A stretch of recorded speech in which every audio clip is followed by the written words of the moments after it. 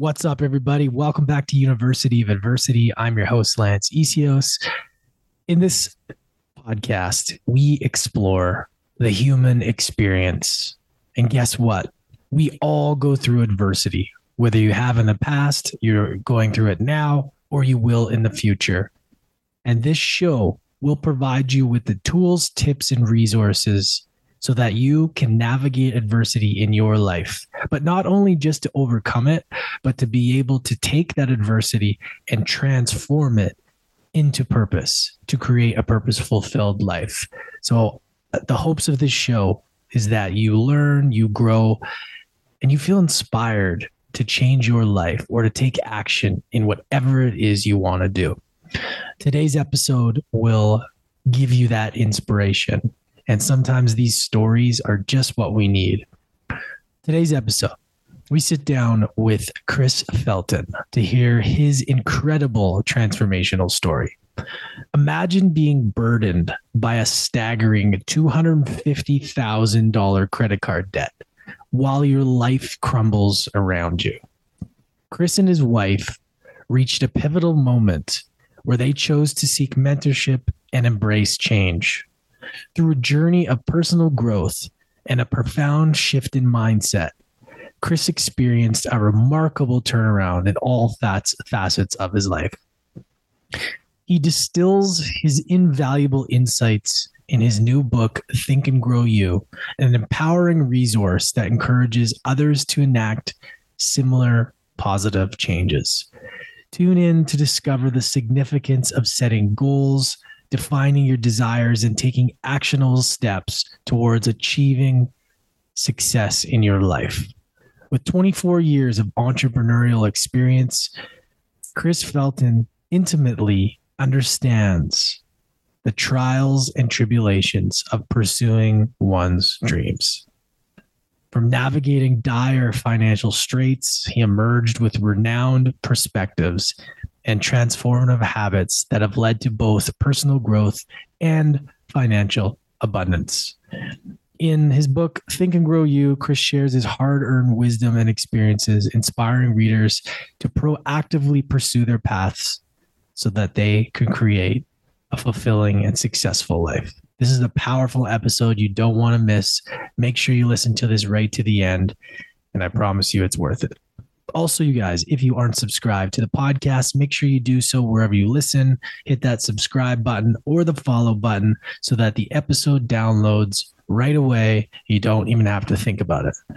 And also, the sponsor of this episode is my book, Mastering Adversity. If you want to take the next step from this show and you want to dive into my formula on how to navigate adversity in your life, to take you on the journey from start to finish, grab a copy of that book. It's been something that has been not only transformational for me, but many others who have picked it up and read it. So, Mastering Adversity, Unlock the Warrior Within, turn your biggest struggles into your greatest gifts. All the proceeds from the book go into this podcast and funding the podcast so that we can continue to bring you free content with amazing people. So consider grabbing that if you want to support the show. But most importantly, I want you to enjoy this and, take notes, absorb it, listen from people that have been through some shit and overcome it, because that's how we learn. We learn from people who have been in situations worse than us, so we don't have to. All right, Chris Felton coming right up. Life is going to give you challenges, struggles. It's going to force you to face your fears. Even though these may feel like your worst enemy, in truth, these are actually your greatest allies. My name is Lance Isios. Welcome to the University of Adversity.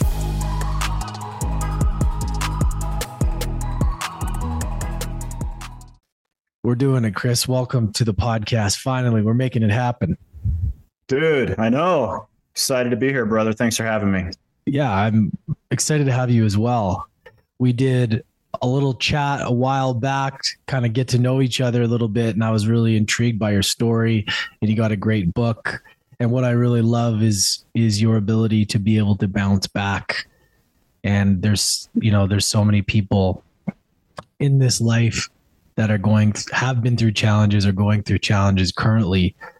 And it's really great to know that it's possible to be able to be in the shit, to be able to use tools and to get out of it. So yeah, man, I'm excited to dive into all of that. Yeah. Yeah. Me as well, brother. So let's kick it off. Firstly, I want to kind of just talk about your book first, and then we can kind of see how it all unfolds. But walk us through why you wrote the book. I always like to know the real reason.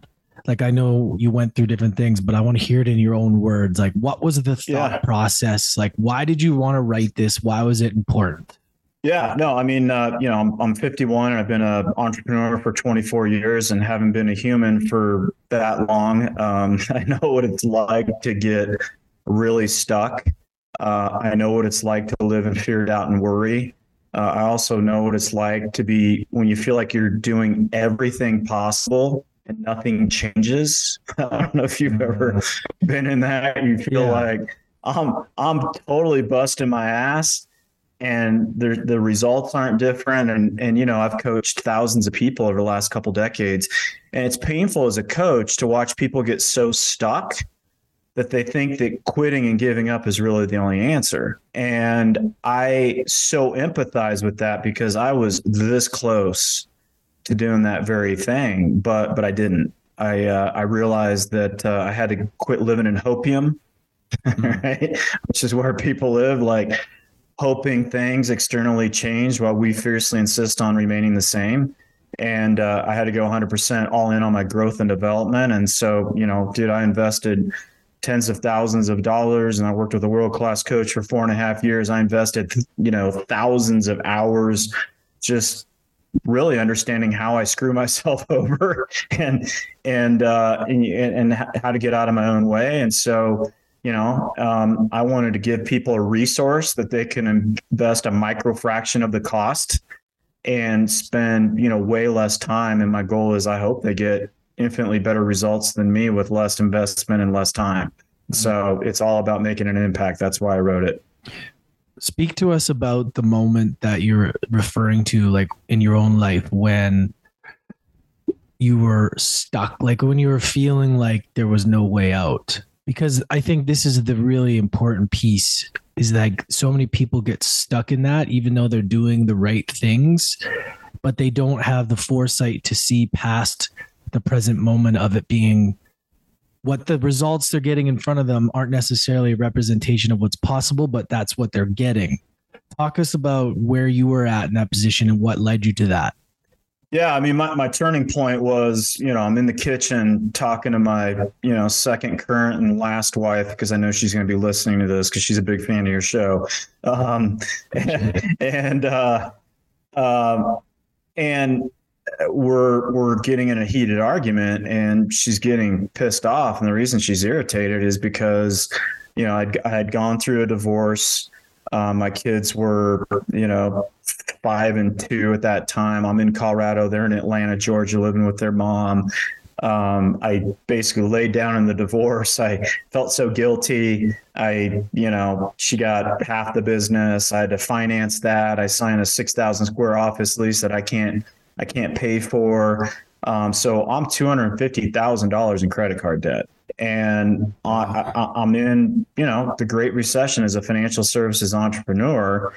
And I have to pay my ex-wife $5,200 at the beginning of every month. And that time I'm sitting there talking to Marlo, and that payment has to happen the next day. And dude, I'm out of money. Like I can't borrow anymore. I ran through my savings. My wife's good with her money. Marlo's good with her money. And so I had to come home and convince my wife to give me the money to pay my ex-wife. And that didn't go over too well. And I turned my head for a second, and then I see her purse fly over my head. Like she picked her purse up and threw it at me, but she didn't just throw it once at me, brother. She threw it again and again. She threw her purse 3 times, and we're in the fight of our lives. And she's, you're this, you're that. And F bombs and cuss words. And I'm like, well, if it's so bad, why are we still together? Why are we together? And that question ended the fight. She went upstairs the rest of the night to figure out if she should stay or if she should go. And there I was, man. And that was the awakening. And the awakening was this: I could see all these dominoes fall in my life. I thought about my ex-wife. I'm like, yep, I actually expected that relationship to fail. And what I've learned in my journey is we don't get what we hope for, we get what we expect. I expected that thing to fail. I hadn't seen my kids in months. I'm drinking a ton. I'm a disaster. I'm out of shape. The physical, the financial stress was impacting Marlo. And I was tired. And why was I tired? Because I was manipulating the furniture on the deck of the Titanic. And, it was a mess. And I realized that if things are going to change, I had to change. And so the end of the story here is Marlo and I got back together the next day, and none of this happens without her, but in her intense time of stress, dude, it would have been really easy for her to focus on the bad things in me and exit, but she chose to focus on the good things. And she didn't want to live without that. And what that did for me was broke my habitual self-sabotaging relationship pattern where we would hit some adversity, whoever I was dating or married to. And I'm like, well, this sucks. There's got to be some utopian relationship out there that requires no work and that's sunshine, lollipops, and roses all the time. But that was my pattern. I'd find it, exit. My dad did the same. But what Marlo did by doing that, she got me to do the same. And then she said, we're not getting divorced. We're not declaring bankruptcy. We're not getting jobs. We had access to wealthy mentors. She's like, I'm going to reach out to them. These are people who had wealth in all areas of their life. I'm going to figure out what they do, what they think. Our first book, Couples Money, came from that. And she was kind of like, what are you going to do? And I'm like, I'm going to figure out how my mentality keeps creating broke. Because, dude, I'm a CPA. I'm a financial advisor. I'm broke. And I said, I'm not interested in changing. I'm committed. She's like, what do you mean by that? I'm like, you know how an Olympic athlete is with their sport? That's how I'm going to be with this. So I got my ass up early in the morning, read, visualized, meditated, journaled. I climbed in, and it didn't happen overnight, but it happened over time. And then we had a jaw-dropping transformation. But for me, thank God, I had a jaw-dropping transformation in all areas of my life, spiritual, physically, financially. I have more energy at 51 than I did at 41. Everything changed. So anyway, and that's the stuff I get across in my book is, man, this is exactly what I did. And this is what exactly you too can do to change. Yeah, I love that. I want to kind of dig into that more because I've found there's like a mixed philosophy around a morning routine and not having a morning routine.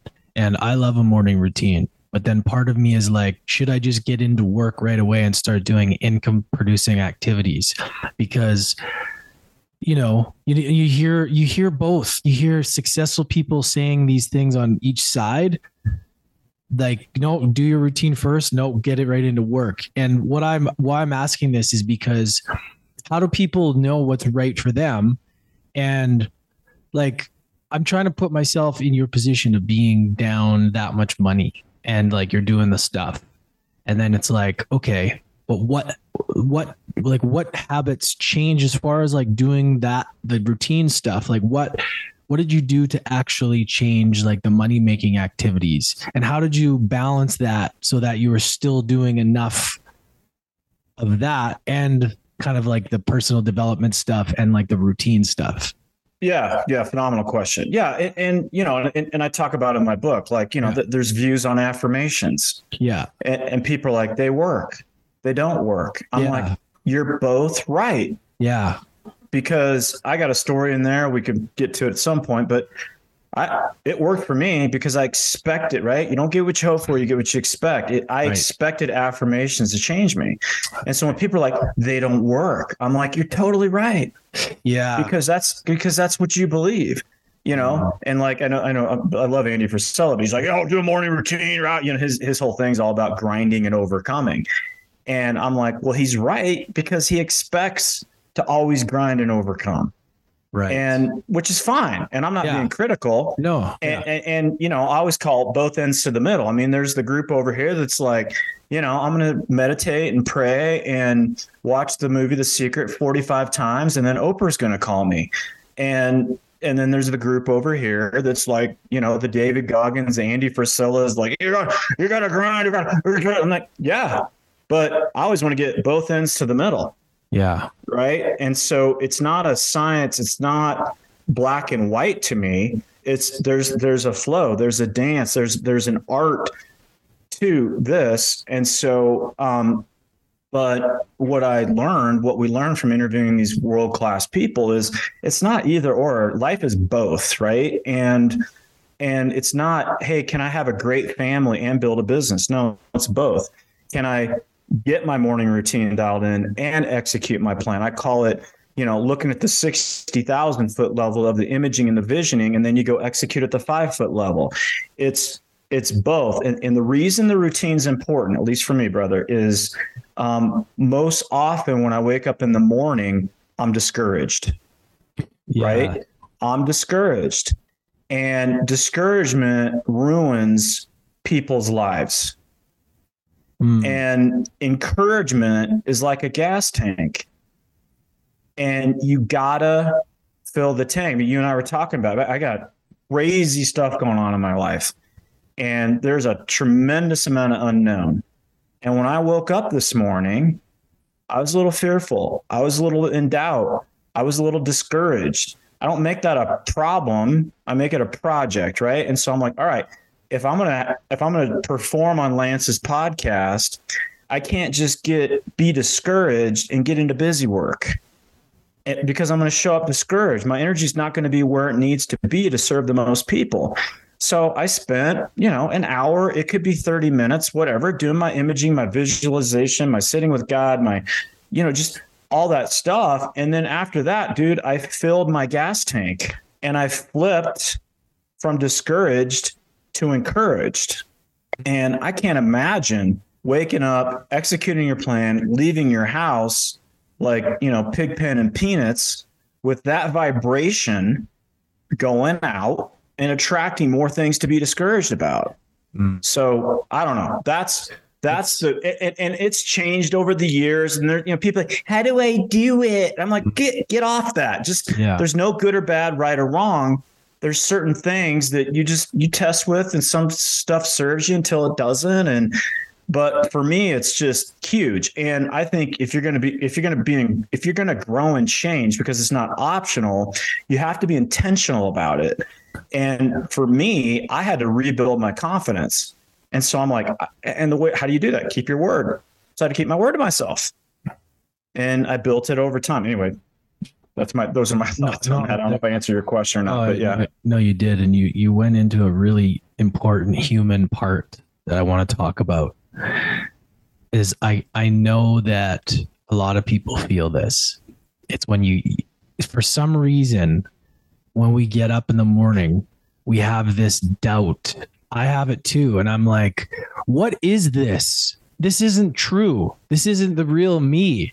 And then it's like, every day I'm like, what is that? Like, why is that? And I really agree with you on that, how the routine can really kind of intentionally set your energy for the day, and you decide like how you want to show up. And since I started doing this work years ago, I can see the difference. I can see when I decide to turn on my phone first before doing the things that I know that I need to do, and I become reactive.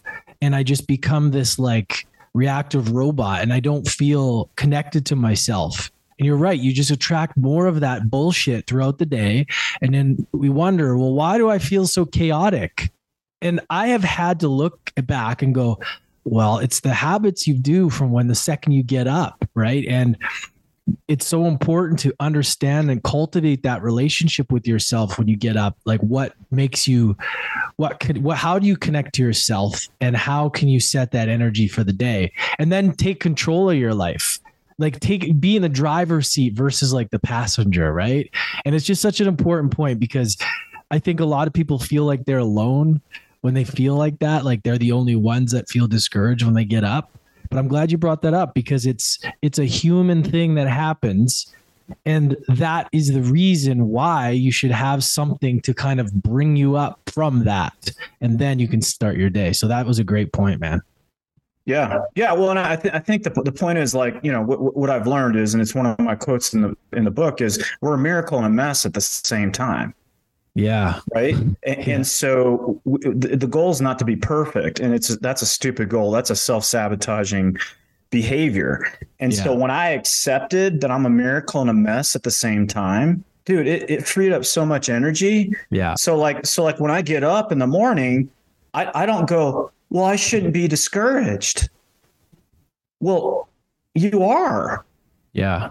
So just accept that you're discouraged. And then my coach is always like, okay, just accept it, dude. Quit reason. Because what creates stuck is what is happening should not be happening. Exactly. Right. That's the main root of stuck. And so if I wake up and, well, I shouldn't be discouraged. I'm better than this. No, dumbass.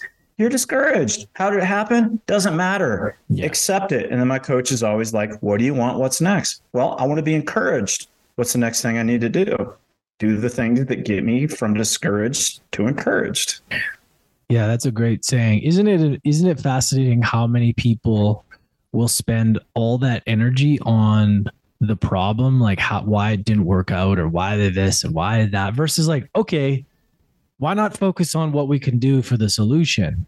Like why, like there's so much energy there that gets put outward that could be put inward into figuring out the solution. Yet so many people, it's like they just give that power away. It's crazy. Well, the preeminent law in personal growth and development is a law of growth. And everyone talks about it. What you focus on expands. That is the law. The law. Almost everything in personal development comes back to this thing called the law of growth, which is where I place my attention grows. Yeah. So once you figure that out, because a big part of my book is, okay, got it. Yes. It's not about, ignoring it or being an ostrich and putting your head in the sand. It's like, okay, it is what it is, accept. And then what I do to shift, that's the key. That's the key. How do I shift?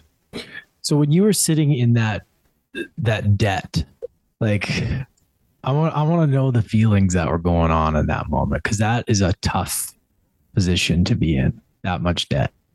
Like, yeah, that is a big accomplishment to get out of that shit. Like, for most people hearing that is very inspiring.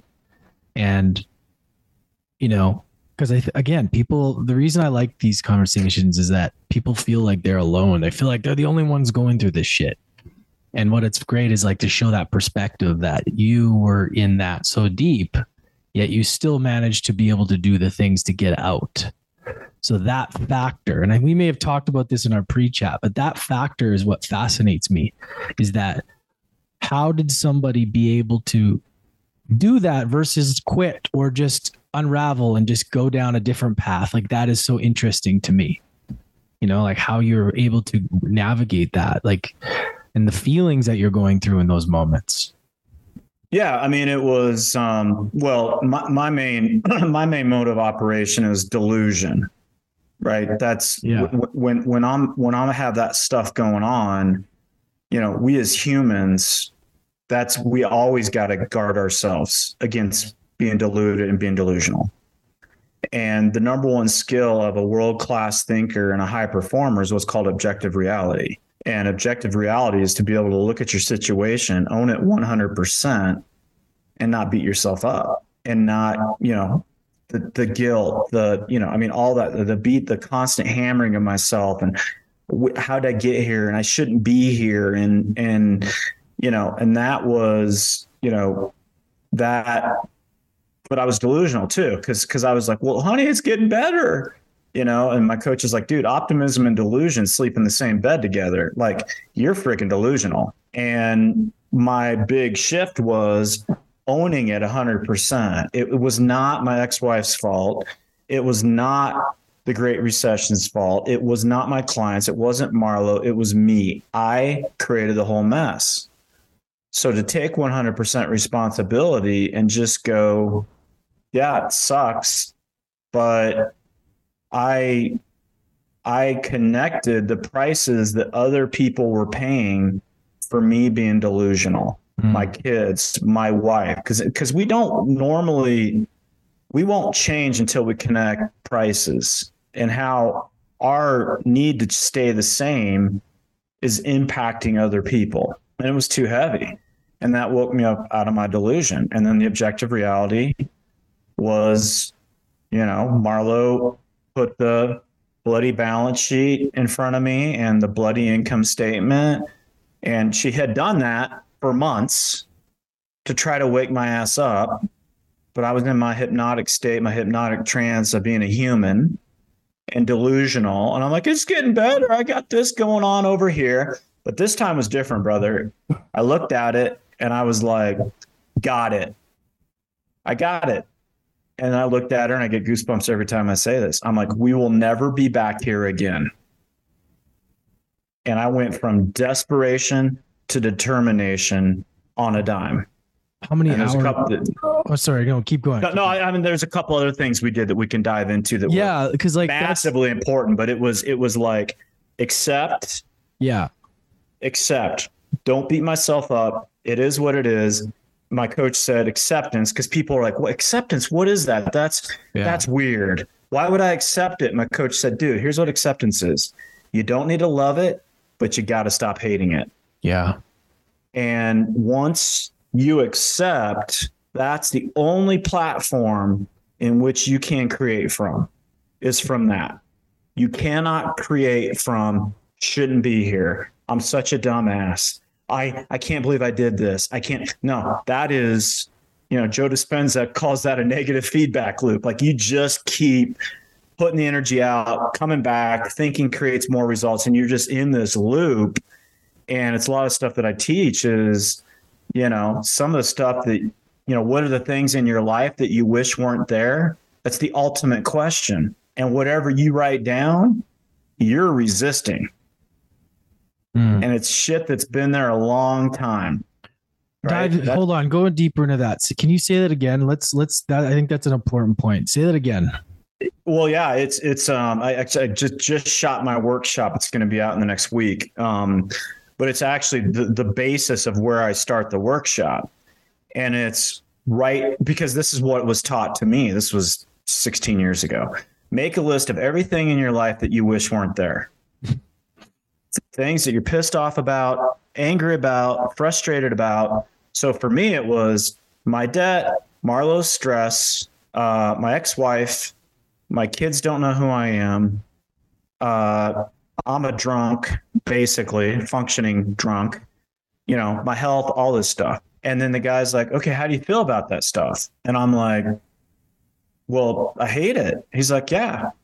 He's like, but you're obviously satisfied with everything that's on that list. I'm like, what do you mean? He's like, you're obviously satisfied. What are you going to do about it? I'm like, I'm fixing it. He's like, you won't. You can't. You won't. You can't. That's what you've been trying to do. It's not going to work. What do you mean? I was getting pissed. And he said, until your energy changes with those things on your list, those things on your list won't change. Oh, boom. Oh, dude, like a sledgehammer. That's such an important point, man. Yeah, it's ginormous. And then I'm like, well, what do you mean? He's like, dude, you got to accept what's on your list, right? You got to accept. You don't need to love it, but you need to stop hating it. And you got to start making new choices. And we can talk about clarity. Everyone talks about it, but just my perspective on that, like you focusing here, thinking that's going to do it, right? Where your attention goes, your energy flows.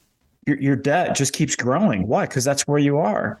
And then he's like, instead of focusing on debt, you and Marlo need to focus on creating wealth. That was a game changer for me. Yeah. Yeah. I mean, I've heard that as well in the past. It's like, instead of focusing on your debt, focus on sales, focus on bringing in that revenue. It's hard though, when you're in the shit. Sometimes it's like so easy to look at your bank statements. And I guess like, This is so important that I have that written down that I'm going to go through myself. And I think all you guys should go through that as well, because that's a great way. And I talk about acceptance in my book too. So we're definitely on the same page with that.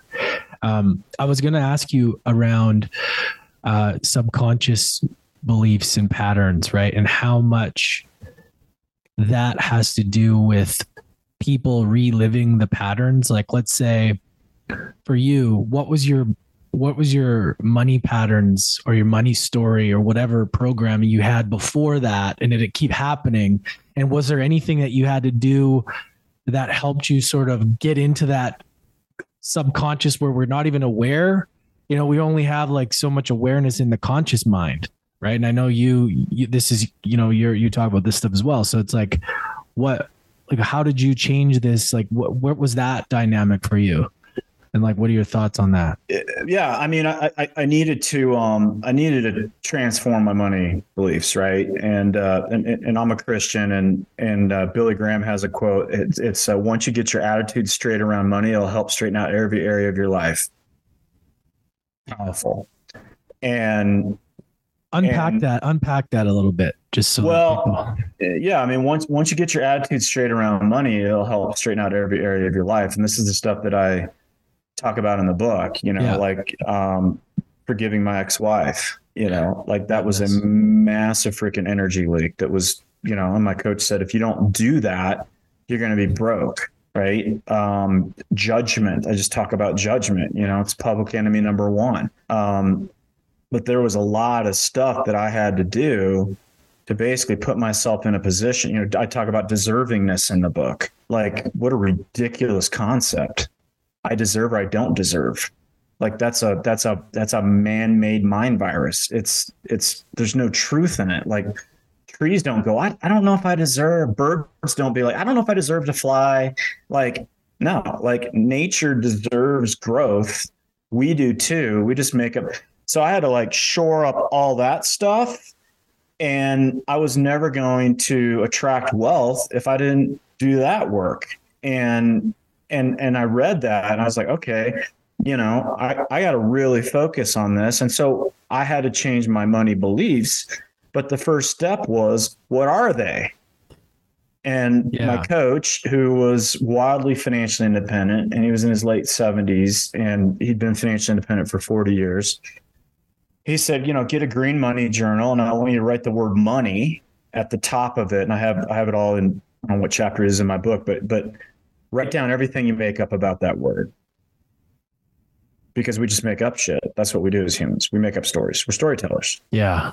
And but there's that gives you hope, because all we got to do is shift the story, right? And so my money beliefs were like, rich people are crooks. Well, where'd that come from? My dad, right? Because from 0 to 4 years of age, we have no capacity to accept or reject anything. We have no capacity to accept or reject. And it's an author, Margaret Lynch, wrote a book called Tapping into Wealth. Unbelievable book. She said the biggest determining factor of your financial success is the vows that you made to gain acceptance into your family at a young age. Meaning, you have to buy their bullshit to get their love and acceptance. So when my dad said rich people are crooks, whenever he said that, I don't know how old I was, I said, yep, I need to buy that to get dad's acceptance. It's crazy. My mom said, money, you either have it or you don't. Us Feltons aren't really meant to be that successful. You know, it's just life's a bitch and then you die. You know, that whole thing. Money, my dad said, wealthy people make money on the backs of poor people. And then, you know, so we do that, and then we get programmed by society. You know, I mean, like the movie Titanic, wealthy people are on the main level. Hating each other. All the broke people are below, drinking and dancing on tables. In Spider-Man, the Green Goblin's a billionaire. Like, you know, so we get all this. So the first thing I had to do, brother, was I had to sit down and go, what do I make up about this word? And so when I got my 13 or 15 or however many money, hard to make, hard to keep. And so when I got all this on paper, I'm like, oh, I finally met the enemy. It is I. And my coach was like, okay, accept it. Don't beat yourself up. Don't make yourself wrong. It is what it is. Don't resist it. We found the virus. What do we want it to be? I'm like, well, making and saving big money is easy. My favorite affirmation of all time, a whole story on it. I attract success, abundance, and peace into my life because that is who I am. Money is a scorecard of value that I create for other people. If I'm growing, my money's growing. So it was all these empowering things. And then it was just the work of just giving myself grace and just affirming and expecting the affirmations to work and all that work. And then just piece by piece, bit by bit, moment by moment, just over time, shifting my money story to where it was more empowering. And then, the results happened. But I would do that work, right? Mm. I wasn't a personal development zombie like a lot of people are. They just take in information. They never apply it, right? I was like, okay, I'm going to do the work. I got to set that stuff aside, and then I got to execute my plan. I can't wait to fix myself and then take action. I need to do a little bit of work every single day, and then I got to go execute my plan. I got to prospect. I got to reach out to people. I got to be prepared. I got to execute at the 5-foot level, and I have to win the frickin' day. And then at the end of the day, it was a quote from a guy named Art Williams. All you can do is all you can do, but all you can do is enough. I asked myself on a scale of 1 to 10 at the end of each day, did I do all I could do? And if it was a 7 or, okay, what do I need to do tomorrow to do all I can do? That was it, man. Work on yourself, set it aside, execute your plan, whether you're ready or not. Yeah, there's lots there. And I was curious as to, I found there is, especially if you're Christian or religious as well, like sometimes people think that it's almost bad to have money because like God wants you to suffer or something, that story. So that is interesting also because I feel like there's like two camps. One or they don't believe it, and then some are like, that's what it is. And it's like, why would he want you to suffer? Like, I mean, why wouldn't he want you to be the best that you can be and create in this life? You're a human that can do things, right? I just think it's an important part because I think a lot of people kind of get stuck in that. Oh, they get massively stuck. There's way too many broke Christians, and and I was one of them. But as I unraveled it and studied it, and Jesus was wealthy, but it wasn't his God. Right. I mean, it's, in my book, it's, Matthew 6:33, man. Right. Like, seek first the kingdom of God and his righteousness, and all these things will be given to you as well. Like, that's the flow. That's the order. If you don't put money as a God, if you keep God where God needs to be, and you're all about growing yourself and maximizing the gifts that you've been given. That's why I wrote the book. I mean, God put the book on my heart. Yeah. I never lost enthusiasm. It took me 16 months to get it out. I never once was like, shit, I got to do that. Yeah. No, I was like, man, this is good. Like, people need to understand this stuff, and I got to share my dirty laundry and give people hope about it. And, but yeah, I mean, money's the second most mentioned topic in the Bible. And Jesus wasn't saying money's bad. He's just like, you should be wealthy. He was metaphysical. He was a metaphysician. I mean, it's just keep the order right. And as he's talking to the Pharisees, they lost the order. Yeah. They lost sight, right? And people are like, well, I turn into that. No, you don't. It's going to make a great person better.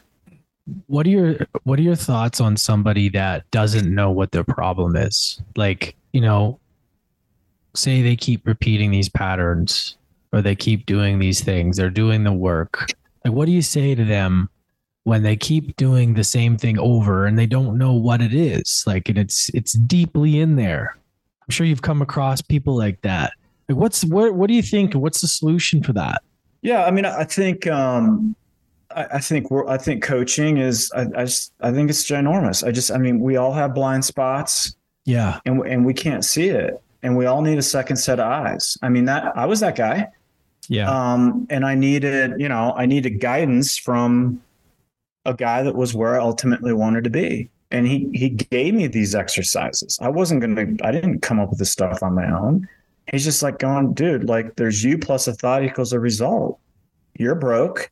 There's you. There's the thinking that creates broke. So pay attention to it, right? What's the thinking? What's the repetitive thinking that's creating broke? Like, it's a world-class skill. It's called metacognition. It's the capacity to think about what you think about. Yeah. Right. It's so important.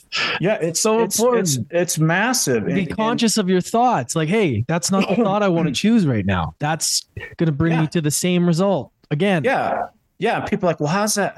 How can I do that? I'm like, okay, if you're sleeping in bed at night and somebody breaks into your house at 3 a.m, how aware are you? Yeah. Like you are aware. Yeah. And my coach was like, dude, your life is based on today, the thoughts that you had. If you want to change it in the future, you have to change it. And it's going to be work, dude. And here's the deal. Your life right now is this hourglass of black sand. It's pretty nasty. So we just got to drop a little piece of gold every single day in there, right? Mm-hmm. Be aware of your thoughts. I like that, man. I like that. Be aware of your thoughts. Right? Follow through with your plan. Do what you say you're going to do. Do uncomfortable things. Ask for referrals. Whatever stuff that you're not doing because you're so addicted to being comfortable. And then you're going to look up and there's just going to be a lot of gold in there. So just win the day, man. Be aware of what's going on. And so, thought would come in. Oh my God, you're this. Delete, whatever. I repent, just I'm the master at shifting and not going down the rabbit hole because it's so important. So important. But it'll work out. I feel like that's one of the, thank you for that, man. I feel like that's one of the most important skills somebody can develop is I got learning a lot of that from Bob Proctor too, about just these thoughts, and even Joe Dispenza. It's fascinating to me, man. Like these thoughts that pop up and it's like, which one are we going to feed? Like, it's so easy to allow this thing to pop up and then it's like, oh, all energy in this thing. And this is my day and that's it. Or it's like, well, no, that's not true. That's not even anything I'm going to put energy into. Because what you said, and when you put energy into it, it grows, right? That's kind of the rule. So it's like, being aware of which thoughts are popping up and which ones do you want to grab and which one's the closest to your truth of what you want to do. And I feel like that is something that is so important. I feel so grateful that I'm able to somehow be able to do that too. I never used to be able to, but I want everybody listening to think about that, those thoughts, like which ones are you choosing to put energy into?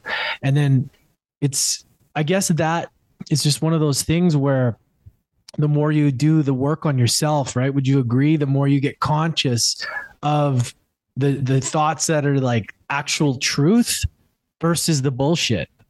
Yeah. Right. From doing the journaling and the meditation and the praying and all that. Right. Would you agree? Oh yeah. Yeah. Yeah. I mean, my ultimate goal, brother, was to have peace. And I wasn't going to have peace in my life unless I had a peaceful mind. Right. It wasn't going to happen. It's an inside out approach to life. Outside in doesn't work. And so my goal was, I mean, I obviously had to, shore up the money situation. Cause I don't think you can have peace unless you have financial peace either, but peace in my life wasn't going to happen unless I actually created peace in my mind. And like I said, I say in my book very early on, I'm not a guru. I don't have it all figured out. I have not arrived. I'm just committed to growth and development. I'm committed to doing whatever it takes to just get better and serve more people. So, but one of the goals I have attained, and there's different levels, is I got a pretty peaceful brain. I mean, I don't fight myself a lot, but when I do, I know what to do to shift it. It can still happen to me. I can still get in resistance. I can still, have things in. I can still let things in, but your mode of operation should be peace. It shouldn't be resistance, which it is for 90% of society, fighting with what is. Right. It's exhausting.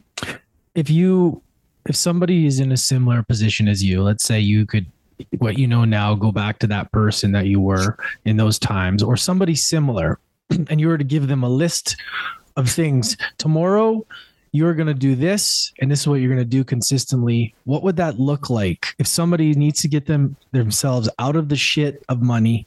They need to start doing things different, and they need to start building that confidence and that self-worth. What would you say to them to start tomorrow? Well, the first and foremost thing is you got to know what you want. I mean, you got to be clear, and that is the most beat up topic in personal growth and development. I mean, it's like, you got to know your why. You got to know what you want. You got to be clear. And what would happen for me, Lance, is, I would be in conferences and trainings, and these massively successful people would get up and talk, and they would say that same thing. Got to know what you want. Got to know your why. And I would take notes, and then I'd walk out of the conference, and then a squirrel would run by me. And I'm like, wait, I got to go chase that squirrel down, right? Or as my mentor calls it, Felton, quit chasing wild asparagus, right? And then I'd go get woo busy. And then I'm like, I'll get to clarity tomorrow. And so what Marlo and I did is, once we came together and the bloody balance sheet, and she showed all that to me, and we're staying together and all that, we sat down and we're like, what do we want? And I asked her, what do you want? And we as a couple formed a unifying goal. Most married couples don't have a unifying financial goal. They have their own things. They don't talk to each other about it. And if you're single, you can do the same thing. Have a goal. And she's like, I want 100,000 saved. I'm like, holy shit. Like, that's Mount Everest. I'm at zero, $250,000 of debt. And then my left brain CPA was always like, how are we going to do that? And Mike Dooley calls it the cursed who's and the cursed hows. That is a trap. Okay. But what we learned is from our mentors is high performers know that goal setting is emotional. Everyone else thinks it's logical. And so we took their tips and we said, why? Why do we want to do it? And I said, I don't want to fight with you ever again on money. I got to see my kids. They're little and I'm missing everything. I think it's getting handed to us because we're supposed to teach a lot of people. I don't know. How do you develop muscles? Resistance. If it didn't get handed to me, I wouldn't have done the work. It was a massive blessing in disguise, right? We set some, material things that we wanted, but the most important thing we did, brother, is we identified the feeling that we wanted to have, and that was relief. I wanted relief around money like freaking oxygen. And so then it was the 100,000, but I was like, okay, that's too far. Let's focus on the first 10 grand. And so part of my morning routine was, okay, right, if we could get the first 10,000 saved, what would that look like? So we're in our rented home, and my mental movie that was about 3 minutes long, I play every single day, was my wife coming down the stairs in her ski outfit on a Wednesday. She's in the business with me, and she comes over, she kisses me on the forehead, and she goes skiing for the day. Meaning she felt safe enough to take a day off. And when I would play that and really go, okay, I want to feel relief, dude, I'd wake up from that imaging session in just absolute tears. And that started reprogramming me on money. And it was like, okay, so that's the programming. But on the how-to front, I had to quit eating out, right? I had to quit blowing money. I had to quit doing what everyone else does. Everyone's like, well, once I get more income, then I'm going to get my shit together. No. I was reading Secrets of a Millionaire Mind, T. Harv Eker. He said, until you start managing the money that you have now well, you won't see anymore. And so I had to quit eating out. I had to quit doing happy hours. I had to quit. I'm a business owner, right? A lot of business owners are like, well, it's a business deduction. Well, you're a dumbass, because why are you spending $1 to save 30 cents? That was me. Right? I was like, well, I'm taking a client out. No, So we started shoring up the small dollars that were leaking out of our lives. We did a cash diet for 90 days. We ate what was in the house that had been there forever, right? We didn't eat out. We drank cheap wine. We kept our word for ourselves, right? We met weekly. Are we closer? Are we further away? We had our compelling emotional reasons. And once you can't be trusted with big dollars until you manage small dollars. That's where everyone screws up, dude. They think it's some big thing that they need to do to transform their lives. No, success is all about small things cared for. It's all about small things cared for. So we had to manage the small dollars. And so this is what changed my energy, dude. We still had $250,000 of debt. We still don't have any savings, but my energy changed, right? I had hope. I was keeping my word. I was doing the small stuff necessary, right? I was just focused on winning the day. I didn't do the visualization and go, well, where is it? Bob Proctor says it's supposed to show up. Where is it? Like, you don't plant the damn seed and then dig it up to figure out if the plant's growing. Right. And that's where, trust unlocks all the blessings. So there was a lot in there, but we had to take care of the small things. And then we could be trusted with the bigger stuff. So the bigger clients started showing up. Right. And we changed that. I mean, we blew past that goal and blew past, it just rolled because momentum. And now it didn't take so much focused effort. Now it's habit. Now the subconscious has changed. How did you adapt to the flow of money? Did you have to level up even in your routine and your visualization? Because sometimes when people reach that money, they stop doing what they're doing and then they lose it all because they're afraid of like the money itself. Like how did you change once you started to bring in the money and you got surpassed that? Yeah. I mean, my personal growth focus was really on money beliefs. I mean, it was really money mindset, money beliefs, and fear of losing it, and all that. I mean, those are all things that I had to, overcome. But it would pop up, and I'd be like, okay, that's natural. It's not a problem. It's a project. Right. It's not a problem. It's a project. Okay. So there you have it. So, fear of this or money's going to make me a horrible person. Like all that stuff would pop up. But instead of me going, oh no, I shouldn't be thinking that. It was like, interesting. Got it. All right. So what do I need to do to kind of plow through and shift that? But then it was constantly, upgrading what I was seeing. Then we set the next goal. Right. And the goal was once we hit that number, then it was like, we're going to go to Pebble Beach. And then that visual and that image was all about me waking up and watching the sun come up on the 18th green, which I did, right? Because I visualized it a few thousand times when there was no evidence that it was going to happen. So would you say that itself is the most important thing, is the feeling of what it's going to feel like when you have it versus the actual specific thing? Because here's what I get stuck in this. Sometimes it's overwhelming because there's so many things that I want to achieve, and I find it hard to narrow it down on one. But as you're saying this, like, I know this stuff, but it makes more sense to kind of, now correct me if you think differently on this, but like, it doesn't matter what the individual thing is, but it's like the feeling of what that would bring, even if you got all of them. Or would you specifically narrow it down to focusing on one thing that you want to achieve, that feeling?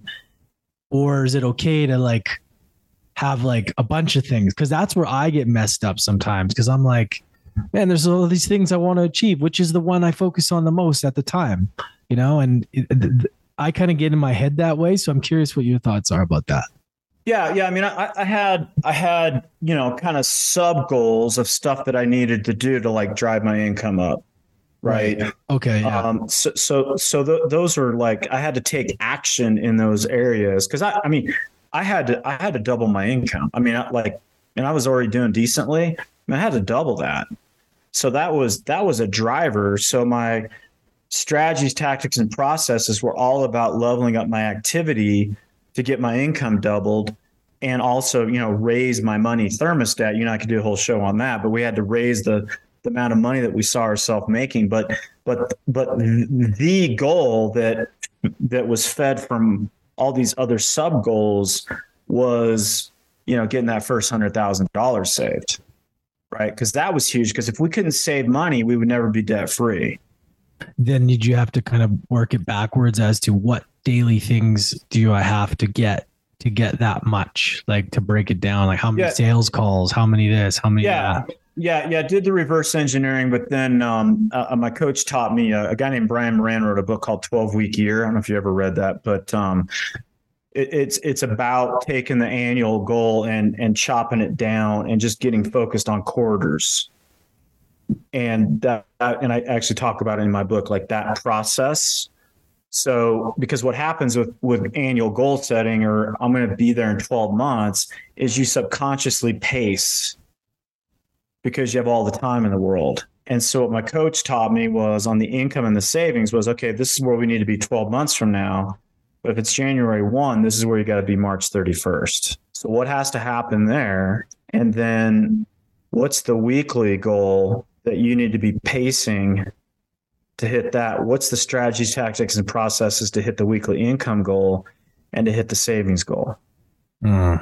So it was right, because I can control the activity here, because, a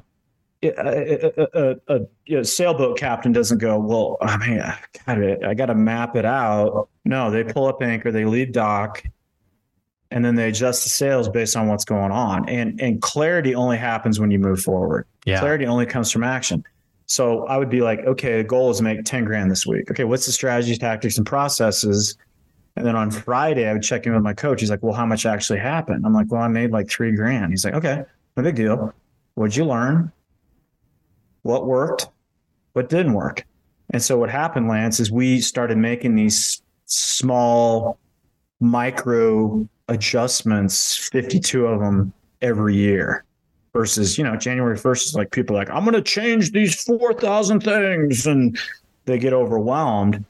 But then I'd hit the quarter, and like the first time I set a big income goal, it was twice of what I was making, right? But it was the quarter, that quarter of what I needed to make. I hit like 55% of it. But I ran all the way through the end of the quarter. Like, I closed the quarter out, and I felt phenomenal. And then I re-upped, and then I hit 70% of it next quarter. And then I re-upped, and I hit 93% of it. And then I raised the income goal. And I talk about in my book, of all the quarterly goals I've set, I think I've hit like 4% of them. But I just kept raising them and raising them and raising them and raising them. I don't know if I hit you with too much information there, but it's the annual to the quarter, and then your strategy, tactics, and processes to the week, and then you course correct. Well, I think that's great. I think it's so important to know, like, just to break it down, because it does get overwhelming, like, as far as big goals, and then it's almost like this. Well, I'm going to expect it to happen, and it's going to happen, but it's like, well, no, you have to figure out, okay, well, what do I have to do every day to get that weekly goal? I mean, it's almost like it creates a little bit, it's less stressful knowing that you're just focusing on that, versus like, how am I going to get to this? And then you start having stories in your head about all the things, and then doubting and all that kind of crap. But if it's like what you're saying, like just breaking it down, it becomes easier and it becomes more attainable. And I think that's easier to stick to. Yeah. Well, and one of the keys, I mean, I'm a big Bob Proctor fan, man. He's like one of my heroes, right? And I'm at this 7-day training, and like my vision got just blown up. Like, it was just like, oh my God, dude, I was thinking bigger than ever. And I started like going into overwhelm, and like, how am I going to do it? And oh my God, I'm at base camp looking up at Mount Everest. And Proctor gets up there. I think he was like 82 or something. And he's like, I'm going to tee it up for the next 10 years. I'm going to go after it. I'm going to do that. You know how he is with that, voice of God and, all that. Yeah. And he said, but I'm going to do it with calm. I'm going to do it in a calm, relaxed manner, calm urgency. And I could feel the stress leave my body. Calm urgency, and just kick ass with what's in front of me and course correct. And that, because I quote it in the book, like, there's no happy ending to an unhappy journey, man. Like, it needs to be a calm, urgent, peaceful pursuit. I love it, man. So important. I got one more question for you, like around your speaking, just like a personal question for me. This is something that I want to really get into. I'm really passionate about it. And I think there's, listeners out there who want to kind of know about that too. Like, how did that unfold for you? And like, what do you have recommendations for people that want to step into that and kind of own that part of their journey? I've been blessed to be in an entrepreneurial platform for the last 24 years where, I've been in front of crowds once or twice a week for 24 years, some big ones. And so how many thousands of talks I've delivered. And now we got this whole podcasting thing that we all do. And so, I think the key is do it, man. Do a bunch of it. Just get out there, get in front of whoever you can get in front of, and craft your message. And my mentors, my speaking mentors, world class. He's the guy that helped me with my book, and he's made Steve Siebel 50 million plus in speaking, and it's all about crafting your stories. And that's how I wrote the book. I got my 50 stories and we created the content around it. So if you want to speak, just get a book. And when you get ideas around stories, write them down. Write down the stories, and then get out and test them and see how people react. And so if you can create 18 to 24 really strong stories, wow, that many. You got a pretty bad. Yeah. I'm not saying you need that many, but that's, at least 12 really good stories. You have a speaking menu that you can go kick some ass. And my formula is always like, I was a disaster. I woke up to being a disaster. I did this to change and I got this result. So that's always been my flow. I don't want anyone to think that, I'm speaking down at them, or, I'm still trying to figure all this stuff out too. But I'm ahead of some people just because I've made more mistakes and screwed up more, and I've just spent more time on it. Doesn't make me better than or smarter than, but I just know that we got to grow and develop. So about that. I hit you with a lot of stuff there, but I think create your stories and get out and test those stories and see how people react. Yeah. I think speaking is such a powerful thing. And I just love how humans are so impacted by stories. It's in our DNA. So it's just, for sure. I haven't done a ton of speaking, but I know that when I have, I'm like, this is where I belong. Like, I love this. And I just love, I know you have very successful in it. So it's like, it's cool to see, man, because there's that energy that you get from those people and that feeling after. It's pretty remarkable, as you know. So it's like, I always like to kind of figure out what the best way. And I know a lot of listeners are too, because the world's changing, it's, so many things are changing, and it's always cool to get different perspectives on like how to become the best at these things. From somebody like yourself who's been doing it for so long, right? It's really cool to kind of get the inside tips on that stuff. Yeah, for sure, brother. Well, do you have any last pieces of advice for anybody right now? Let's say that they're struggling with adversity. They feel like their backs are up against the wall. I know we went through a lot on here, but anything that we can kind of tee them up with, or something that you want to leave them with that they could apply in their life right now? Yeah. I think it's just relax, right? Just loosen up, man. Loosen up, right? Just I think the importance of really knowing what you want and not just hearing this today and going, I'm going to get to that, but like, okay, pull out your phone and schedule this time to sit down with a pen and a pad of paper, go somewhere in nature, go to a great hotel, go someplace that you like to be at, and just sit with it. Sit, write. Don't use your computer. Just write, pen and paper, and just ask yourself, what do I really, really want? I've been challenging people because my mentor is a self-made billionaire, dude. He's 71, still got the energy of like a 20-year-old. He asked me, he said, Chris, what's your top 25 dreams? Wow. What's your top 25 dreams, baby? Start that list, right? Because what the problem is, Lance, people are either dream flat or dream dead. Mm. And just, that stuff is what, that energy from dreaming is what, because our default as a human is fear, doubt, and worry, procrastination, and drifting. And the only way you get through that is you have some real dreams. You have some things that energize you. And that's the stuff you got to be feeding. So take the time, do the work, think. I'd be glad you did. Awesome, man. Appreciate that. It's a great place to end it. Where can everybody find you? So you got your Instagram, Chris_TGY. Where else? Your website?